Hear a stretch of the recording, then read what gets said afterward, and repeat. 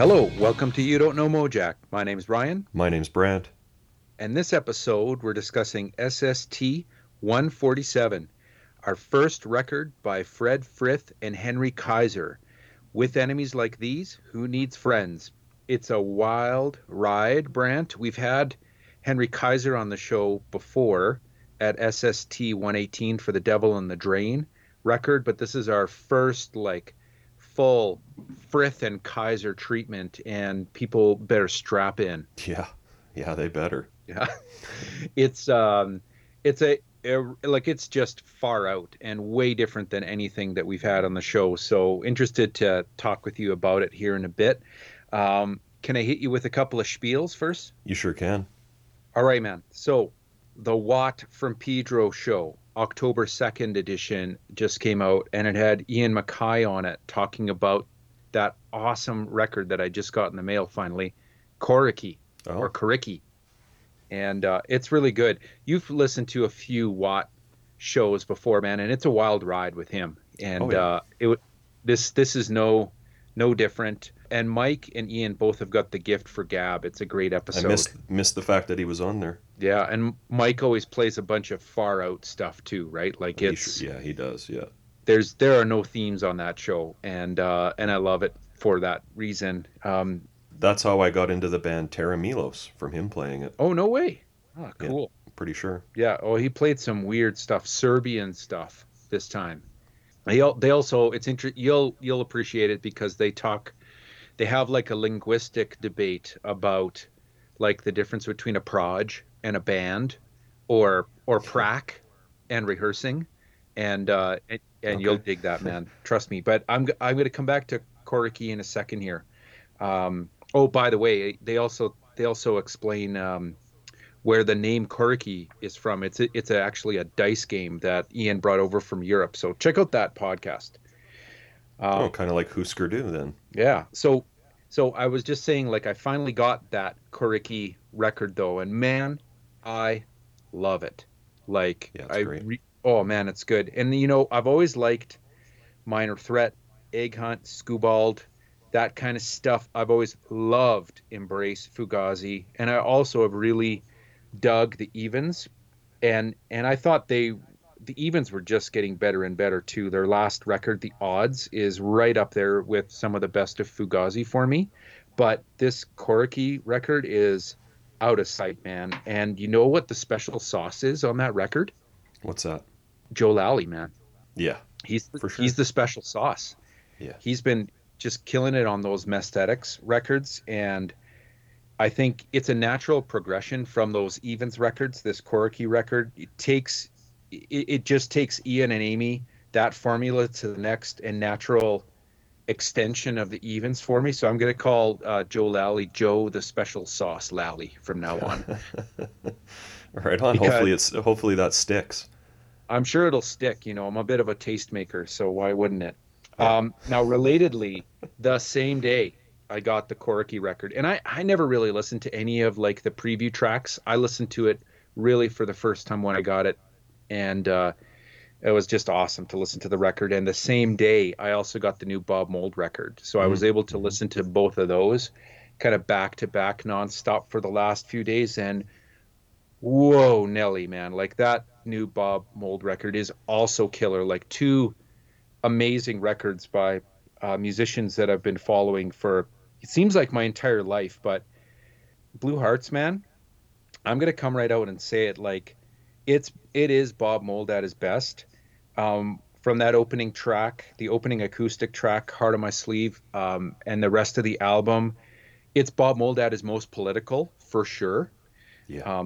The band with him are just on fire as usual. I'm gonna say, like, it stacks up there for me for all the Mold eras, like Husker, Sugar, the solo stuff before Worcester joined and then Narducci joined. Some of the songs on this record, and even the B side, man, the B side of the record is solid, right from start to finish. Little Pieces, Leather Dreams, Password to My Soul, everything in this latest run of the Bob Mould records, it stacks up there with those previous Bob Mould eras, except for nostalgia.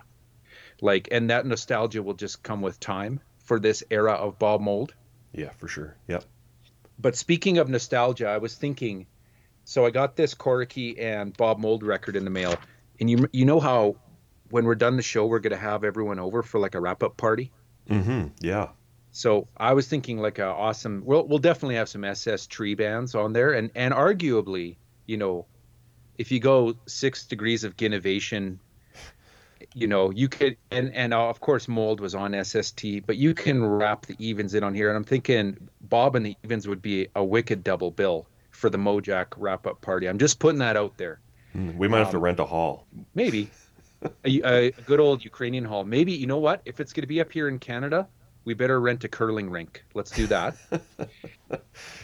But I realized we could have a curling bonspiel. Yeah, for sure, man. Yeah. Now I realized though when I was listening to these records and how I was just loving them so much, like I really, really needed these records in the last few days, and I was like, man, that would be deadly to have them play at their wrap up party. I realized I'm coming up in January on a year of not seeing any live music, and that really sucks, man. That sucks so hard. And the other thing I noticed, and you'll appreciate this because you're the poster meister. There's been no posters around anywhere for like almost 6 months or so, right? No one's making posters and putting up posters. Yeah, and it's true. And I don't know. I always used to like to kind of keep it, a lookout for posters for a good show, and I was feeling nostalgic, and I wanted to give you a bit of a poster book spiel so that you and maybe our listeners could get primed for when we can all get sweaty in a room with a band again. Are you ready for a poster spiel? Yeah, man. Okay. So here we go. This is a bit random, but I mean, I need to go to a show, and this is going to have to tide me over because I just want to see Bob and Ian and Amy and John and everyone play these records live. So here's one: Punk Rock Paper Scissors. Mm-hmm. Is that a Canadian one? I don't think so. It's I'm pretty sure it's not. I'm like the publisher is from Berkeley, California. I must be It's thinking 80s of a different punk. book. Yeah. This one's Punk Rock Paper Scissors, 80s punk and hardcore flyers. It was published in 2014. Image Comics Inc. put this one out. And it's just got tons and tons of classic images, lots of stuff that I haven't seen before, though really good to check out. Obviously, lots of Crimson Ghost Misfits posters, lots of Pettibone posters, really awesome. Here's another one: Street Art, the punk poster in San Francisco, 1977 to 1981. This is a great book. I bet. Peter Belcito, Bob Davis, Marion Kester. This came out on Last Gasp. So this is like a local San Francisco press, I believe. 1981 this came out though, and man, some of the imagery in here, like early crime, Screamers posters, Avengers, Dead Kennedys, of course, and lots of those great collage artists from back then that we still like looking at. But here's another one I think this might be the fanciest one I've got. It's not just posters. It's called Punk is Dead, Punk is Everything. Punk flyers, posters, set lists, art, photos, and zines. And this one is on Ginkgo Press. This one came out in 2007. It's like a legit coffee table book, but it's just some of the posters in here. Some of them are really DIY compared to the previous two. Like some of these are just like, someone took a Bic pen, scribbled a poster. They used all the ink in that one pen, and that's the one that was used for a show. And then there are amazing pieces of artwork in here, and lots of skateboarding artwork too. And then finally, the fourth one I wanted to mention, also from Ginkgo Press, which is kind of the classic one, the one that maybe, tipped me off to checking out some poster books and getting all nostalgic. This one's called Fucked Up and Photocopied: Instant Art of the Punk Rock Movement. Brian Ray Turcotte and Christopher Miller put this one out in Ginkgo Press. This one first came out in 1999. I think it has been republished, and I think to tie it all back to maybe some Discord stuff, I'm pretty sure you can buy it off of the Discord's Records website. So I know you're probably missing. You used to make posters every single day of your life for like the last 20 years. You're probably missing it. Why don't you check out these books, Brent? Okay, thanks.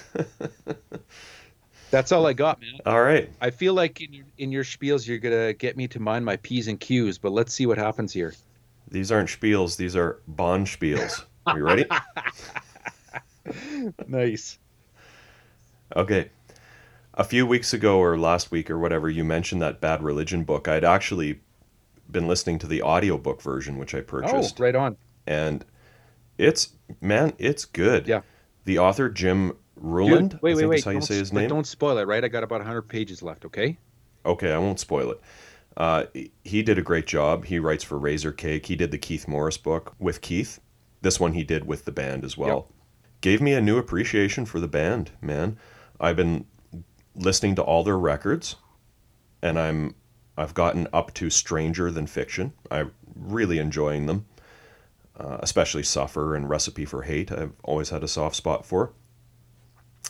A few things I wanted to mention, which will not be spoilers for you because these are mentioned pretty early on, but Joe Keithley gets credited for the Die Like a Champion, Yahey, which I thought was awesome.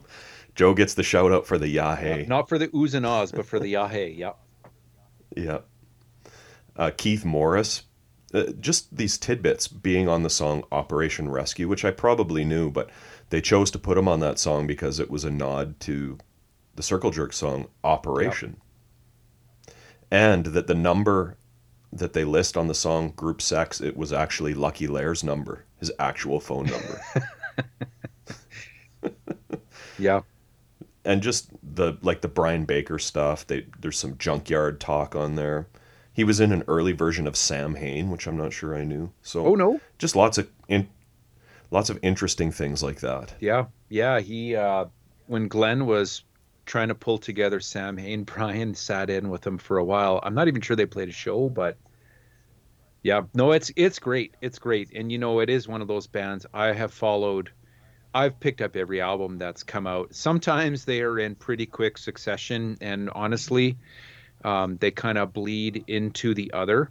But if you get a Bad Religion album, even their most recent ones, you are going to have some tricky lyrics to wrap your head around. You're going to have some well-written songs, well-produced tunes, and you're going to feel pumped. So definitely. Yeah. Okay, man.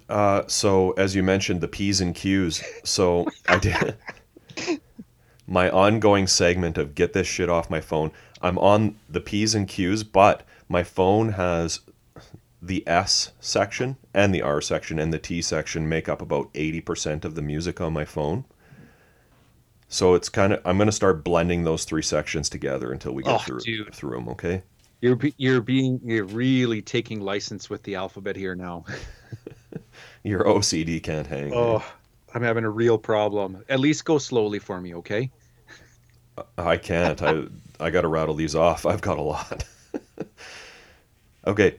Cyclone Rangers. Do you know them? Yes. Yes. Garage rock band from Philadelphia. Kind of, I don't know, Cramps meets early John Spencer with some Mudhoney thrown in. Exactly. Awesome stuff. Exactly. Nice. Yep.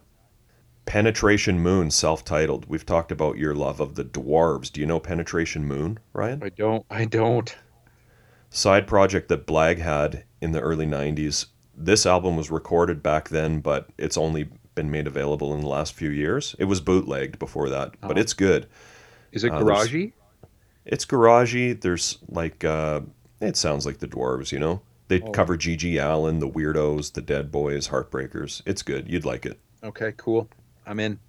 My old band used to cover a song by Penetration Moon called I'm Trash. Which band was that? The Trainwreck Endings. Trainwreck Endings. Okay, I thought so. Yeah. Okay, the new Chuck Prophet record. It's called The Land That Time Forgot on Yep Rock. It's great, just like almost all of his stuff. If you're not familiar with him, he was in the band Green on Red. More of that rockin' Americana stuff like Tom Petty or something like that. And there's a new book out about Chuck and Green on Red called What Makes the Monkey Dance by Stevie Simkin that I've started reading, which is really great so far. Finally, a book covering Green on Red and Chuck's career. Yeah, I was just listening to Green on. I'm not as big of a fan of Green on Red as you are, but I was just listening to them yesterday for some reason. I slapped on the Border Radio soundtrack, which Nice. uh which That's a good one. always, oh yeah, that one never disappoints. It's perfect for the afternoon around the house. Yeah, that one is in the comp zone. And also, it's on probably on the tree too, hey? Oh, for I'm sure sure it is, man. it's got Well, Chris D on it for sure. Christie's on it at the Yeah, bare minimum. Yep. yeah. Okay, this French noise rock band, Ryan, called Poutre. That was a recommend from me, bro. Last in, first out. You were right. It's great. I Oh, liked I it a lot. told you. Yeah, it's Yeah. good. That one, Yep. that one's gonna be. It feels like it might be a top tenner for me too. I'm listening to it a ton. Okay. Ryan, a band that I think I've been recommended from a few listeners. I'm not sure how I heard of this band, but they're called Pale Angels. Do you know them? I don't. Okay, so there's a record called Imaginary People that I checked out. Uh, the bassist Jamie Morrison is in the band Wish Granters. Their records they have stuff on Recess Records. Okay. Kind of like a little bit of Replacements, some of the SST sound. It's really good. You should check them out. Pale Angels. Yeah, I feel like you recommended them before to me for some reason. I Maybe don't not. think so. No, No. Okay. Okay. they're new to me, but I'll definitely be digging into their back catalog. Okay, here's one that's on the SS tree. The band's called The President, and the album's called Bring Your Camera, and your is spelled YR, like Sonic Youth spells it. Pretty sure Elliot Sharp mentioned this record in episode 128. I think that's why it's on my radar, but I could be wrong about that. Released in 1988, he plays on it, as does drummer Bobby Previte, who we'll be seeing when we get to Elliot's Carbon records. Oh yeah. It's a really cool instrumental record. Their songs are fairly melodic, but with some avant-garde and prog flourishes. It's interesting. It's worth checking out for sure. It's a cool record. Pygmy Love Circus: The Power of Beef. Yes. Uh, this was their reunion album, 2003. But you like Pygmy Love Circus? Yeah. Why are you laughing at that? I'm That's on surprised the you S. would. That's on the SS tree too, bro. Don't forget. How's it on the tree? Oh, Anthony Martinez. Yeah, man. Yeah, he didn't play on this record though. This was Danny Carey of Tool played drums on this one. I'm surprised you like Pygmy Love Circus though. It's kind of Really? like biker rock or something. Well, it's not. It's not like hair metal or something. Yeah, I guess not. Okay, the Professionals. What in the World? 2017. For those who don't know, this is the Jo- band that Paul Cook and Steve Jones formed after Jonesy. the Sex Pistols. They released a couple of great albums in the early 80s. They reformed in 2017 with Tom Spencer filling in for Steve Jones, apparently with his blessing, and released this outstanding record, which made my top 10 that year. They also actually get some mentions in that Bad Religion book, as does the great band Steve had with Michael DeBar's called Checkered Past. Uh, they've also released 3 singles this year and a live album that I absolutely need to get my hands on ASAP. But if you haven't heard that record, Ryan, What in the World by the Professionals, every song on it is just outstanding. I know my buddy Graham is a huge Professionals fan and got the box set that came out last year too. Yeah. Primal Scream, Give Out But Don't Give Up, the original Memphis recordings. This is an excellent 2-disc version of their 94 album of the same name that came out a couple years ago. I like Primal Scream best when they're doing the Stones, and this one just drips with that kind of soul blues swagger of 70s era Stones. It's awesome, and the unreleased stuff on this just rules too. So if you're into that, check it out. Parchman Farm, 2004 self-titled EP. The vocalist Eric Shea, he's been in a bunch of bands, but he came to my attention on the excellent album Original Recipe by the band Mover, which is just a classic. Oh yeah, Speaking of the Stones, Black Crowes vibe, Man's it Ruin. came out on Man's Ruin in '97, and it just rules so hard. This Parchman Farm EP is also cool. It's similar to Mover, but not quite as classic, you know? That album is like a perfect record, in my Yeah, opinion. yeah, it's pretty damn good. Did you ever check out their second album? I've never been able to track it down. Oh no? No. Oh, we'll have to spin it when you come here one day. Oh, you have it. Cool. Okay, a couple of listeners, Ryan, Jeremy Seidner, and also Willis Stork, who did the zine Get Off My Wagon, which I believe you've mentioned before. Yeah. They've been hipping me to some of the Kansas punk scene, and they both singled out a band called Panel Door on Lotus Pool Records. Their self titled 1994 debut. Wow, really great players. They're associated with a band I know you like called Zoom. Yes. Helium Do you know? Octopede. Do you know that band, Panel Door? I don't. But Okay, well now, you better now, thank Willis and Jeremy because you're gonna love Panel Door. I did wow. their debut album. Yeah, they're gonna be like your new obsession, I think. That's cool. Yeah, They're no, like I dig me some s- Zoom. I got both of gr- Zoom's records. Panel Door is like great bass playing. It's mathy, but not they don't sacrifice melody like some of the math bands do. Oh yeah. Pacific Range, High Upon the Mountains. This is brand new, 2020. Uh, Brent Rademacher of Beechwood Sparks, Further, and currently Gospel Beach signed this band to his new label, Curation Records. They're the first band on his label. Much like the Chris Robinson Brotherhood, they're a definite nod to the Grateful Dead. It's a double album. It's really good. Pacific Range. Okay, the Q section, Ryan. It's really short. Queensryche, Rage for Order, 1986. I don't care what anyone says. Everything this band released from 1982 to 1990 is untouchable. Queensryche, Ryan. No comment.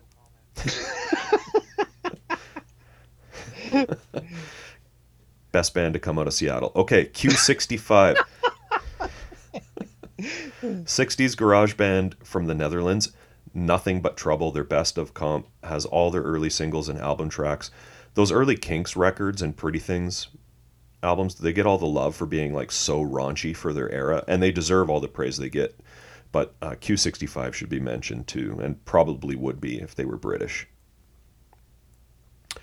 The Choir Boys, live in London 2009. I mentioned this band a few weeks ago, and you assumed they were Canadian, Yeah, probably because they toured here a lot in the early 90s. they were huge here, right? Yeah, yeah, they were pretty big. You also, they're from London, by the way. You also, I believe, incorrectly referred to them as a hair metal band.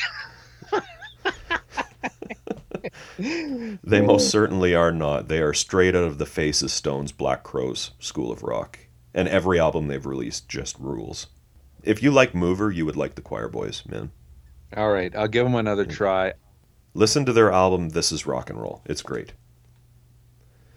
Okay, and speaking of those kinds of bands, Quaker City Nighthawks, their 2019 album QCNH. They're a Fort Worth band. This one came out last year, and it's got a great Southern Rock Stones sound also. Really good stuff. Okay, really quickly, I'm going to start some of my R section, Ryan. Rat at Ratar. Are you a fan? I don't know that one. I know Ratatat. Rat at Ratar. Okay, I don't know that one. Debut album on Glenn Branca's Neutral Records, 1985. Rock and Roll is Dead, Long Live Rat at Ratar. They're like a New York noise band, contemporaries of Swans and Sonic Youth. They're really good, man. You should check them out. You'd like them. Ratat Re- Ratar. yep. Red Lorry, Yellow Lorry. Oh yeah. I did the record Nothing Wrong. That's their third album, released in 1988. British post-punk with a touch of goth, industrial. A bit of like Chairs Missing era Wire, almost. Okay, here's one that's on the tree, Ryan. Regressive Aid, Effects on Exposed People. Nice. 1983 guitarist William Tucker, along with Andrew Weiss and Sim Kane of Gone and Rollins Band. Oh, Sim Kane. There you go. We interviewed Andrew for episode 86 and talked about this band. You can totally hear why Ginn recruited them when you listen to this record. Remarkable rhythm section. Red Rockers, Condition Red. Do you know that record, Ryan? I don't know that record. I do know the Red Rockers. I'm not surprised that you're a fan. Yeah, well, you know what, man? You should check this one out. So, That later stuff is okay. It's a little more new wavy. This record is total like 77 street punk. A little bit of Clash thrown in. It's really good. It's a really good record, man. It was released on CD with a bunch of bonus tracks. Condition Red. Condition Red. Okay. Yeah. I did that Rule of Thumb featuring Dave Smalley 7-inch. Nice. Pretty cool. It's got that early 90s melodic punk sound that I'm a sucker for. I would love to hear their 12-inch EP. Yeah, I tracked it down since I mentioned it on the show. Oh, really? Yeah, it's. I mean, I like the single. You also referenced the relationship of them to Serpico and Sleeper, and I've been digging that since as well. So thanks for that. Yeah, well, don't thank me. I'm sorry the name is escaping me, but a listener hipped us to that connection. Okay, speaking of early 90s melodic punk rock, since we mentioned him last week, Ryan, or you did, I did the Red Fisher War Wagon Yes. album. Winnipeg band that were total road warriors. Like, I'm sure you played with them a zillion times Uh, in the early 90s. a few. Kind of in the Dag Nasty all big drill car vein. This is the compilation of their cassette releases on Propagandi's label G7 Welcoming Committee. Well, I mean, Great it's a stuff. re-record of the tracks from the cassettes. The cassette.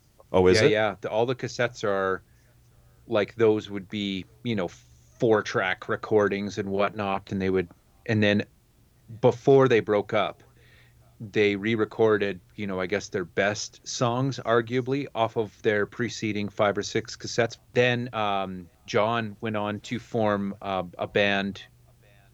He moved to Calgary and then formed a band called Miko, which is also worth checking out. Mico. Okay, here's one that's on the tree. I did the Reign of Terror, Don't Blame Me 7-inch, 1983. Jesse Fix of the Stains, Ed Danke of Worm. Reissued on that label Radio Rahim. The A side of this single just rips. It's riffy early hardcore, but with a rock edge to it that's just awesome. Rain Sanction, Ryan Ooh. Brock's Cabin, Yes. 1991. Yes. Sub Pop. I wasn't grooving to this one as hard as I did to the Mariposa record, but it's still really great. Oh, they're awesome. Total Dinosaur Jr. influence there. Yeah. Range War, Home on the Range. This is a honky-tonk country band that Lee Ving formed in the mid-'80s. The album was recorded in '85, but just came out a few years ago. Some of the lyrics are kind of cheesy or untimely, like there's a song on there, for example, called Don't Tread on Me. But it's a cool listen, and, Lee's voice, of course, is amazing. I'm looking forward to this 35th anniversary edition of Fear's More Beer that's coming out this month. It's a triple LP with the original album, a new mix of the album, and a bunch of alternate versions. So I'll be checking that out for sure. I love that record. And speaking of that Kansas City scene, Ryan, Red X, Red M. Do you know them? Red XM. I do not. Red X, Red M. Oh, Red X, Red M. I don't know that one Yeah. either. Okay, well, there's the second recommend for you that you're just going to flip your shit over. Okay. The album looks like they only have one album, Between Your Prayers and My Curses, Our Kind May Triumph Yet. It's got a dude that's in that band Sweet Pea and Switch Hitter Ooh, that you mentioned. yes. Yeah. You'll like it, man. Okay. Right on. Yeah. One of those dudes that we're talking about, the Kansas scene, mentioned that band, I think. Nice. Much appreciated. Yeah. Okay, Ryan, really quick here. I had knocked 3 more off of your recommend list here. The St. James Infirmary, self-titled 1998 record. Just okay for me. I possibly was not in the mood for it when I listened to it, though. I did the Kronkmen album 3 that came out last year. Surf Doom. I think you... Surf Doom, yeah. Reminded me of a new band called Death Wheelers. Okay. What did you think? It was okay. Just okay. But my favorite thing, it might be the favorite thing I've heard yet of your recommends in this, in your last 10 section. I don't think they were in your last 10. I think they just were an add-on. Oh. But Dubsex. Oh, yeah. Search for the Right Words. They've got that UK post-punk sound with a bit of pill mixed in and some Killing Joke. This I totally loved. Dubsex. Yeah. Well, did you check out the subsequent band that Hoyle was in called Dumb? That I think was my actual recommend. Not yet. Okay. I'm knocking them off my list, man. Yeah, yeah. No, Dubsex is great. Dumb is great as well. The singer, um, I just love his voice and the musicianship on those records. Technical minimalism, tuneful, melodic post punk, awesome. Right on. Whew. Ryan, I'm nervous about like getting to the S section of my phone. That's gonna be sensational. All right. All right, man. Are you feeling drowsy, Maggie? History lesson, part one. All right, Brant. Where should we go with this record? We did a bit of a dive on Henry Kaiser. Maybe should we dip our toe into some Frith territory first, or what's your fancy? Okay, well I'll get you up to speed here, Ryan. Henry Kaiser, we've of course seen on episode 110, Crazy Backwards Alphabet, as well as 118, his solo album, Devil in the Drain. We chatted with him on that episode, so go back to those episodes if you need a refresher kind of on Henry's career. We have briefly seen Fred and Henry together on episode 102, the No Age Comp, where a track off this release appears. Ryan, do you have that No Age Comp handy? I do. It's one of my two spaceman spiels for you this episode. Just tell me when to go. Go. Okay. From the No Age comp at the back, there, of course, is a spiel about Henry Kaiser, which we've been through before, but here is the Frith and Kaiser spiel. Here's the spaceman. Henry Kaiser has found probably the only person in the world who could keep up with his wild improvisations, Fred Frith. Legendary since his pioneering work with Henry Cow and other seminal art bands, Fred Frith has only built upon a reputation as one of the most exploratory of all guitarists. On these recordings, which for the most part were completely improvisational, Fred and Henry achieve a synthesis of style that is nothing less than stunning. Stringed symphonies that reflect the instant feelings of two artists who are masters of their instruments can be nothing less than real music. The music these two made together is recorded beautifully, and the live material is equal in quality in all aspects. The song The Trace is from the CD-only release with Enemies Like These, Who Needs Friends? And that's this episode. Yeah. Okay, Fred Frith. Fred was born in Heathfield in East Sussex, England in 1949. Fred is actually a nickname he was given at a young age after motorcycle racer Freddie Frith, no relation. His birth name is actually Jeremy. He started out on violin at age 5 but switched to guitar age 13. Like so many of his generation over in England, he got bit by the blues bug, and by age 15 he had a blues band called the Chaperones, who were gigging around the north of England. He came from a family that had a huge appreciation for an eclectic variety of music and was taking in folk, rock, classical, ragtime, flamenco, as well as music from other countries such as India and Japan. Fred met Tim Hodgkinson in 1968 at a blues club in Cambridge, where he was going to university. By this point, he's really into Frank Zappa and avant-garde composer John Cage. He and Tim form experimental rock group Henry Cow, who released 5 totally out there records between 1973 and 79. There have subsequently been many live archival releases, including an exhaustive 17-disc box set. And there's also a book entitled Henry Cow, The World is a Problem, which came out last year, written by Benjamin Pickett, who is a historian of experimental music and an associate professor of music at Cornell University. So you know it's totally exhaustive. Yep. Fred also started his parallel solo career in 1974 with the first record under his own name entitled Guitar Solos. The album was released to much critical acclaim and is today considered a landmark album due to its innovative and experimental approach to guitar playing. In April of 1978, following a tour of Scandinavia, Henry Cow bassist Georgina Bourne leaves the band. To finish the touring engagements in France and Italy, Fred moved over to bass, and they bring in American guitarist Henry Kaiser to take over on guitar duties. Unfortunately, this lineup lasted very briefly, I think only a few shows, but there's a great bootleg called Culture d'Ouest from a show in France on June 6, 1978, featuring Henry on guitar. It's just mentioned very briefly in the book. It says, Henry joined for 2 gigs in France. He had been in London visiting his idol Derek Bailey and also wanted to meet Fred. He had never played in a rock band before. He says, I played part of the show. I remember playing Ruins. I remember Fred was playing bass, and I tried to imitate what Fred did on guitar on the record, having a strong personal affection for what he did on the album. So that's how he first met Fred Frith, was playing those final few dates with Henry Cow. As Henry Cow were falling apart in 1978 due to creative differences, Fred and 2 other members splintered off and formed the project Art Bears. They released 3 albums between 1978 and 1981, and there's also a box set called The Art Box containing 6 CDs featuring all 3 albums and a bunch of live and unreleased material. That first Art Bears record was slated to be a Henry Cow record. Fred also released his second solo album, Gravity, during this era. In 1979, he moved to New York and immediately fell in with the avant-garde downtown music scene. At this point, the projects and collaborations just explode. He forms the excellent band Massacre in 1980 with Bill Laswell and Fred Mayer, recording an album called Killing Time at Martin Beese's studio.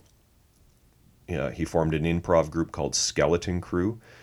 He started composing for film, dance, theater, as well as writing and composing for other musicians and groups. Then in 1979, Fred and Henry collaborated on a studio album called With Friends Like These. It was released in July of 79 on Meta Language Records, which is the label Henry Kaiser co-owned with saxophonist Larry Ox. They recorded and mixed it at Mobius Music in San Francisco. All of the tracks originated as free improvisations. A few years later, in 1983, they collaborated again on a second album of improvised experimental music called Who Needs Enemies, again released on Meta Language, also recorded at Mobius Music. Both records were co-produced and engineered by Oliver DeCiso. Oliver was the owner and chief engineer at Mobius. He's also had a lengthy career as an engineer, but also through his own work in musical instrument sculpture and kinetic sound sculpture. He fabricates a lot of instruments and high-tech experimental sculptural musical instruments, as he calls them. For some examples of some of the crazy-looking instruments he's created, go to his website, oliverdeciso.com. That brings us, Ryan, to this record, which is, I guess, kind of a greatest hits compilation of these 2 records. They were both out of print by this point in 1987. As you mentioned, it's CD only, and it's 1 hour, 10 minutes long. It contains 5 tracks from their first record together, 7 from the second, and 4 unreleased live tracks recorded in October of 1984 for a total of 16 tracks.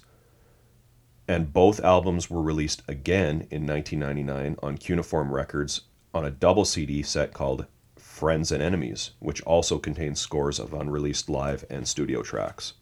Both artists have albums on SST that we'll be getting to later on, and they collaborated multiple times following these releases. We'll be seeing Fred on episode 172, Technology of Tears, double album, which Henry makes an appearance on, and Henry on 198, Those Who Know History Are Doomed to Repeat It, and 222, Remarrying for Money. Both of those records engineered by Oliver DeCiso. Also, episode 237, Alternate Versions. Who knows where else these guys are going to pop up in the SST catalog. Especially for the next 200 or so releases, right? Yeah. They also worked together in the group French, Frith, Kaiser, and Thompson with John French from Captain Beefheart's Magic Band and also Crazy Backwards Alphabet, and Richard Thompson, ex-Fairport Convention, who had a lengthy solo career. Also the Unexpected Twins project, which came out last year and features saxophonist Bruce Ackley and Aram Shelton. Probably many other appearances together. Here's Oliver DeCiso from the liner notes to the Friends and Enemies comp on Cuneiform. I've worked with Henry and Fred for over 2 decades now. In that time, we've probably recorded 30 or 40 album projects together. Having the opportunity to be part of the creative process has been both rewarding and enlightening. 20 years ago, when we were making the two albums, I recognized that what we were doing was innovative and important. It wasn't until I heard the music again after a 12-year hiatus that I realized just how far ahead of their time these records really were. The use of noise predates most of the out genre that followed and still sounds better to me than most new music being made today. The unusual Linn drum programming on their second album and on the live tracks presented here predated the 90s drum and bass music by more than a decade. Fred and Henry possess a very special chemistry. Fred brings a compositional and melodic aesthetic to the process, while Henry adds an unfettered approach to sound and guitar technique. I was amazed at their ability, spontaneously and seemingly without effort, to create complex and dynamic compositions from the moment we started recording. The process of working with Henry and Fred has been one where I was free to become part of the creative team in a way that transcended mere audio engineering. It was an opportunity to grow creatively and one which enriched my life and inspired my own artistry. And here's from this record's liner notes, Ryan, the SST CD. Frith and Kaiser give very special thanks to our engineer Oliver DeSisu, who recorded this music with us in an especially collaborative and creative way. So although he's not listed on the album cover, I really think, they kind of considered him integral to the creation of the record. Yeah, I agree. Can I hit you with a second dose of some Spaceman about this record? Yeah, man. Okay, so we heard the No Age spiel. Here's the SST catalog spiel about this Frith and Kaiser record. Two of the world's greatest guitarists are symbiotically tied together on this amazing CD-only, clamorous blowout. Culled from previously released material and rare live recordings, this shows why both Fred and Henry are world-renowned as masters of six-string madness. Yeah. CD only, $13 US. Yeah. I am far from a completist man, but that Henry Cow stuff is great. Some of the Art Bear stuff that I've heard is okay. I don't like it as much as the Henry Cow stuff. That album Gravity, I have that one. That's really cool. Both of those French Frith, Kaiser and Thompson records are both really good. There's some good stuff. I mean, he's got an insane career. Oh, no doubt. They both do. Like probably, I don't know, close to 1,000 albums between them, I bet. That they've contributed to in some way or another, I bet you. Yep. Yeah.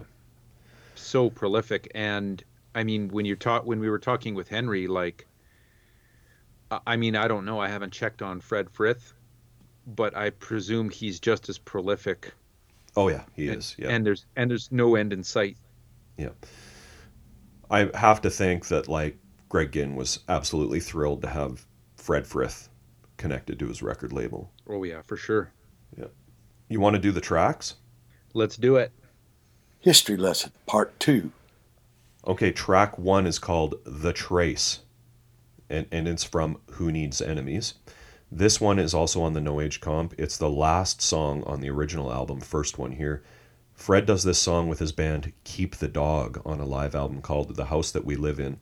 That version is really cool, where a sax kind of doubles the main melody. You can really hear the melody in the song on that version.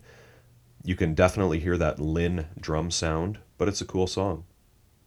Yeah, it to me sounded. I mean, I'm gonna maybe say this a few times while we're going through all the tracks. It just sounded like the '80s to me, for sure. Oh, yeah. '80s theme music. There's some good shredding on this song, though. I mean, This record is not, honestly, it's not my cup of tea, but it does keep you guessing, and there's a lot, like if you focus and don't just write it off, because it's so 80s sounding, it definitely really keeps you interested, I suppose you could say. When I was listening to it, there's lots of layers and lots of weird stuff that you encounter as you go.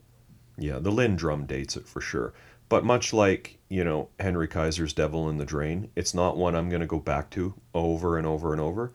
But I have huge respect for both of the musicians, and they do have records that I listen to more frequently. And I mean, this one's long, too. It's over an hour, which is long for any record, much less this kind of music. Oh, well, the CD says itself that this is on like a maximum length CD only release, right? Right. It says right on the packaging, Yeah. 71 minutes and 40 seconds. Yeah. I wouldn't listen to this in one sitting for sure. Okay, track two, three languages from the album With Friends Like These. This is the longest track at 9 minutes 27 seconds. Reminds me of some of those prepared guitar sounds we heard on the Elliott Sharp records. It kind of does have three parts. Like it morphs into a cool ambient part, and then there's like this total insane part. I'm assuming that's where the title of this song comes from. Three languages. Yeah. I did like the part where it seems like they're getting a sound. I don't know who's doing it, but either Fred or Henry is getting a sound out of the guitar just by kind of wrapping their knuckles on the body of the guitar. I thought that was a cool sound. Yeah. Love and Hell from Live October 84. The live tracks on the Cuneiform release are all listed as October of 84. It says live tracks recorded at Wolfgang's, San Francisco, McCabe's in Santa Monica, and the Kuwamba Jazz Society, Santa Cruz. So I'm guessing they played those three shows to kind of support maybe the original records and recorded them. Right.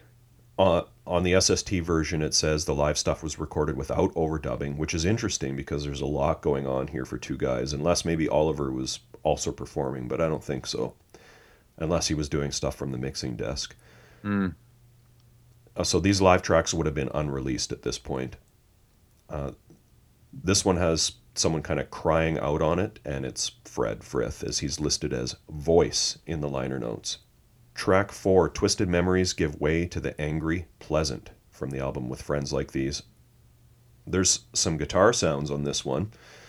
Considering these two are primarily known as guitarists, there's not a lot of, traditional guitar sounds on the record. I definitely pick out Henry's playing on this one. Yeah. There's some nice bass moments in the song that kind of add to the moodiness when a bass note is dropped into the piece. And there's this one definitely has got some distinctive guitar on it as opposed to the first three tracks.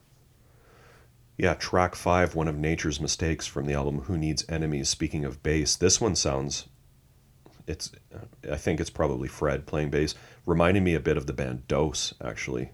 Yeah, that is, I have the exact same thing in my notes here. It's actually a standout track for me because of that, because I really liked the intro chording for the first part of the song.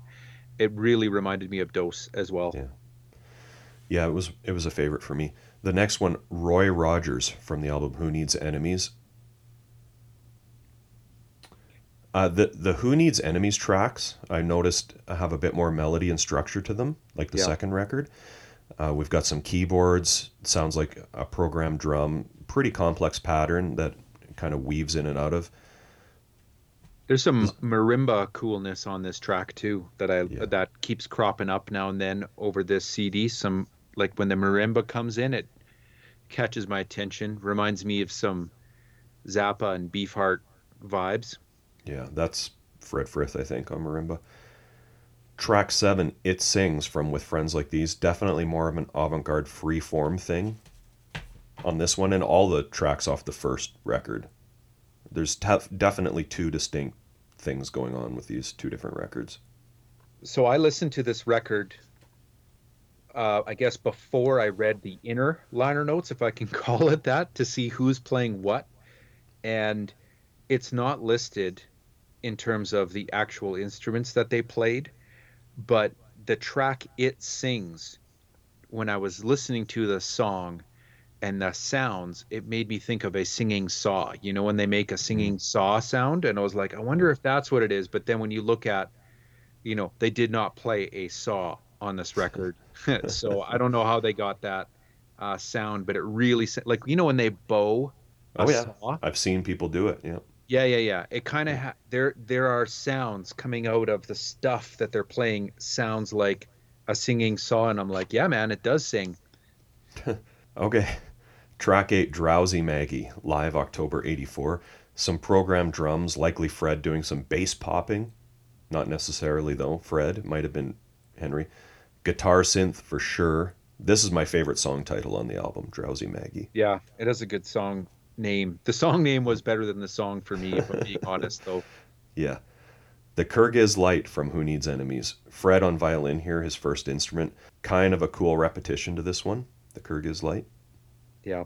The violin really sticks out because it hasn't really cropped up and up until now. Like it's all of a sudden, boom, violin comes out on the ninth track after all that chaos. Yeah.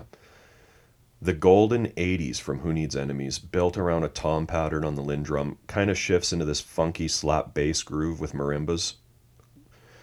Again, credited to Fred. And some sitar. Yeah. 11, Objects Every Day from Who Needs Enemies. It's kind of got the steady metronome of the kick drum with a bass line and some Eastern sounding guitar tones and patterns over top. Can definitely, again, pick out Henry's playing on this one. Yeah, weird, scrapey sounding click track, it sounds like too, right? Yeah. The changing of names with friends like these. Again, here's more of the experimental guitar kind of drone stuff that we see more of on that first record. The guitars are tuned down extremely low on this song. Track 13, It Moves from With Friends Like These. Fred's back on the violin over top of some bass and some pretty noisy guitar. I like the second half of this song when the pace picks up. It sounds like Henry is really starting to go off. Yeah, there's definitely some serious violin and skronking on this record. Yeah. This track sticks out for that. Track 14, One-Eyed Theater from Live October 84. Probably my favorite of the live stuff, this one. Lots of interesting things going on here, some cool effects, especially at the start. Possibly made on keyboards, but maybe a guitar, I'm not sure. I thought, and again, I don't know who was doing it, but working the volume knob, I thought was done to nice effect here. Always like it when people are monkeying with their volume knob on guitar. You like it when they're working the knob? I love it. Bit of a Track... knob fan, if I do say so myself. Track 15, Dog Puppet Born Out of a Sock, Live 84. Named, I assume, due to the fact that there's a super annoying sampled dog bark playing repeatedly throughout this track. Emphasis on super. Yeah. This is the only live track where you can actually hear an extended audience applause at the end of the track. The audience is actually barking. And you can hear Fred say the name of the track, to which the audience laughs. And then we end with Hard Time Killin' Floor Blues from Who Needs Friends. This is a Delta blues classic written by Skip James, who I assume was a huge influence on both Fred and Henry. Yeah. Written about the American Depression in the 30s. The original of this song is quite striking. This is an instrumental version. Skip was known for playing in an open D minor tuning, and it sounds like this might be as well. Yeah, I loved this track, actually. Like, after grinding my way through that, 60 plus minutes of the preceding tracks, this was a breath of fresh air, put it that way. Yeah, it was. I'm not surprising that they chose it last, I think. Here's a few reviews, Ryan, that I found. Rick Anderson of AllMusic called With Friends Like These one of the defining documents of the downtown avant-garde scene, saying they essentially redefined the sound of guitar, a must for noise fans, skronk hounds, and adventurous guitar heads. David Lewis in Canadian magazine Exclaim, describing the evolution from the first to second album, the Derek Bailey-inspired improvisations with skewed riffs and oddball time signatures to their inclusion of drum machines and other technologies on the second album, and also on the unreleased live album. He said it gave their music a dated and cheesy appeal and called this essential guitar music. Dean McFarlane, also in AllMusic, on the first record, an extraordinary collaboration between two of avant-garde's most respected guitarists. He described much of it as chaotic experimental noise, but added that the traditional virtuosity also features prominently. And Ryan, there's also a documentary called Across the Border, which came out in 1990. It's kind of an avant-garde film about Fred. It was shot in black and white, 35 millimeter. It's very arty. It's not like, a traditional documentary with talking heads or anything like that. There's a few cool interview segments, some amazing performances by Fred, and a great primer for Fred's music, too, if you can track down the soundtrack to Across the Border. There's one scene in there where he's kind of talking about his career choices. He goes, "I've tasted the other kind of work, and it's very boring for me. Traveling in a bus and going straight to a hotel, then being dumped in a hall where you do a sound check, then being taken back to the hotel, then you go and do your gig, and you're taken away from the people who have heard you back to the hotel again. It's very antiseptic. I value very much the contact with the local people who are organizing the gig and finding out what their conditions are like and what the music in that area is like. And I also value the contact with the audience directly, especially if you're an improviser. You need to have feedback. You can't exist in a vacuum." Doesn't surprise me to hear him say that. If you've seen or watch some images of him playing live, because he sits down with bare feet and plays with just this array of instruments and pedals and everything like that. It feels like he really wants to have something like he's with the bare feet. I don't know what it is. It seems like he really wants to feel everything about the performance. I don't know. Yeah. Well, and those ethics are similar to, the punk rock ethos of connecting with an audience and breaking down the barrier between audience and band and artist. So, yeah, something more intimate, something more tactile and personal definitely seems what Fred is into for sure. Yeah. As far as this record goes, I have to be honest, I'm never going to listen to it again. Agreed. But I have huge respect for both of the artists, for sure. Yep. And for the label for putting it out too, right? Yep. You want to talk about the artwork and stuff? Sure.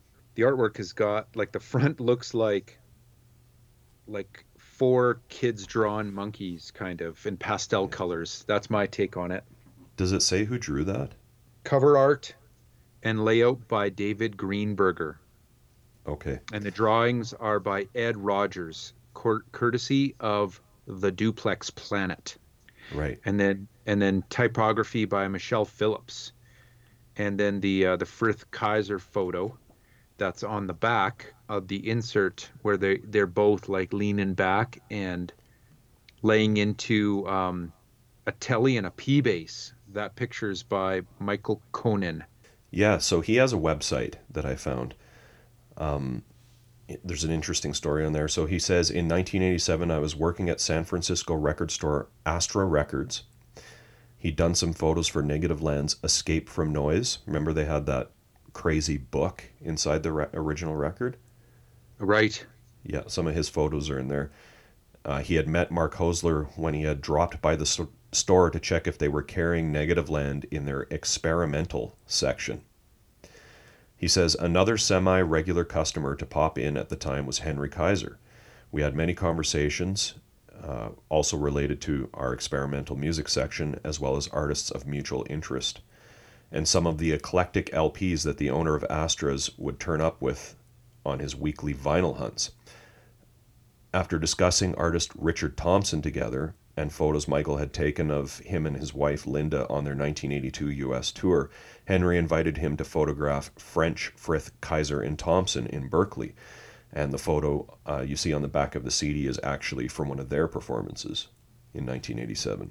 That's it, Ryan. I guess we're off to the ballot result? Off we go. Ballot result. What did you like? Probably my favorite track other than Hard Time Killing Floor Blues would be One of Nature's Mistakes. So track 5 and track 16 would be my favorite, I would say. I liked The Trace, Roy Rogers, and One of Nature's Mistakes. Let's do that one. Let's do it. I'm in. Right on. Ryan, what's next week? Next week, Brent, we're going back to one of your faves, I know. It's the band Blast with Yeah. the Power of Expression album, SST 148. And we've got a special guest. Yeah, Clifford Dinsmore's on the show. Nice. Hey everyone, thanks for listening. You can find us on Facebook, Instagram, Twitter, Tumblr, all at Mojack Pod.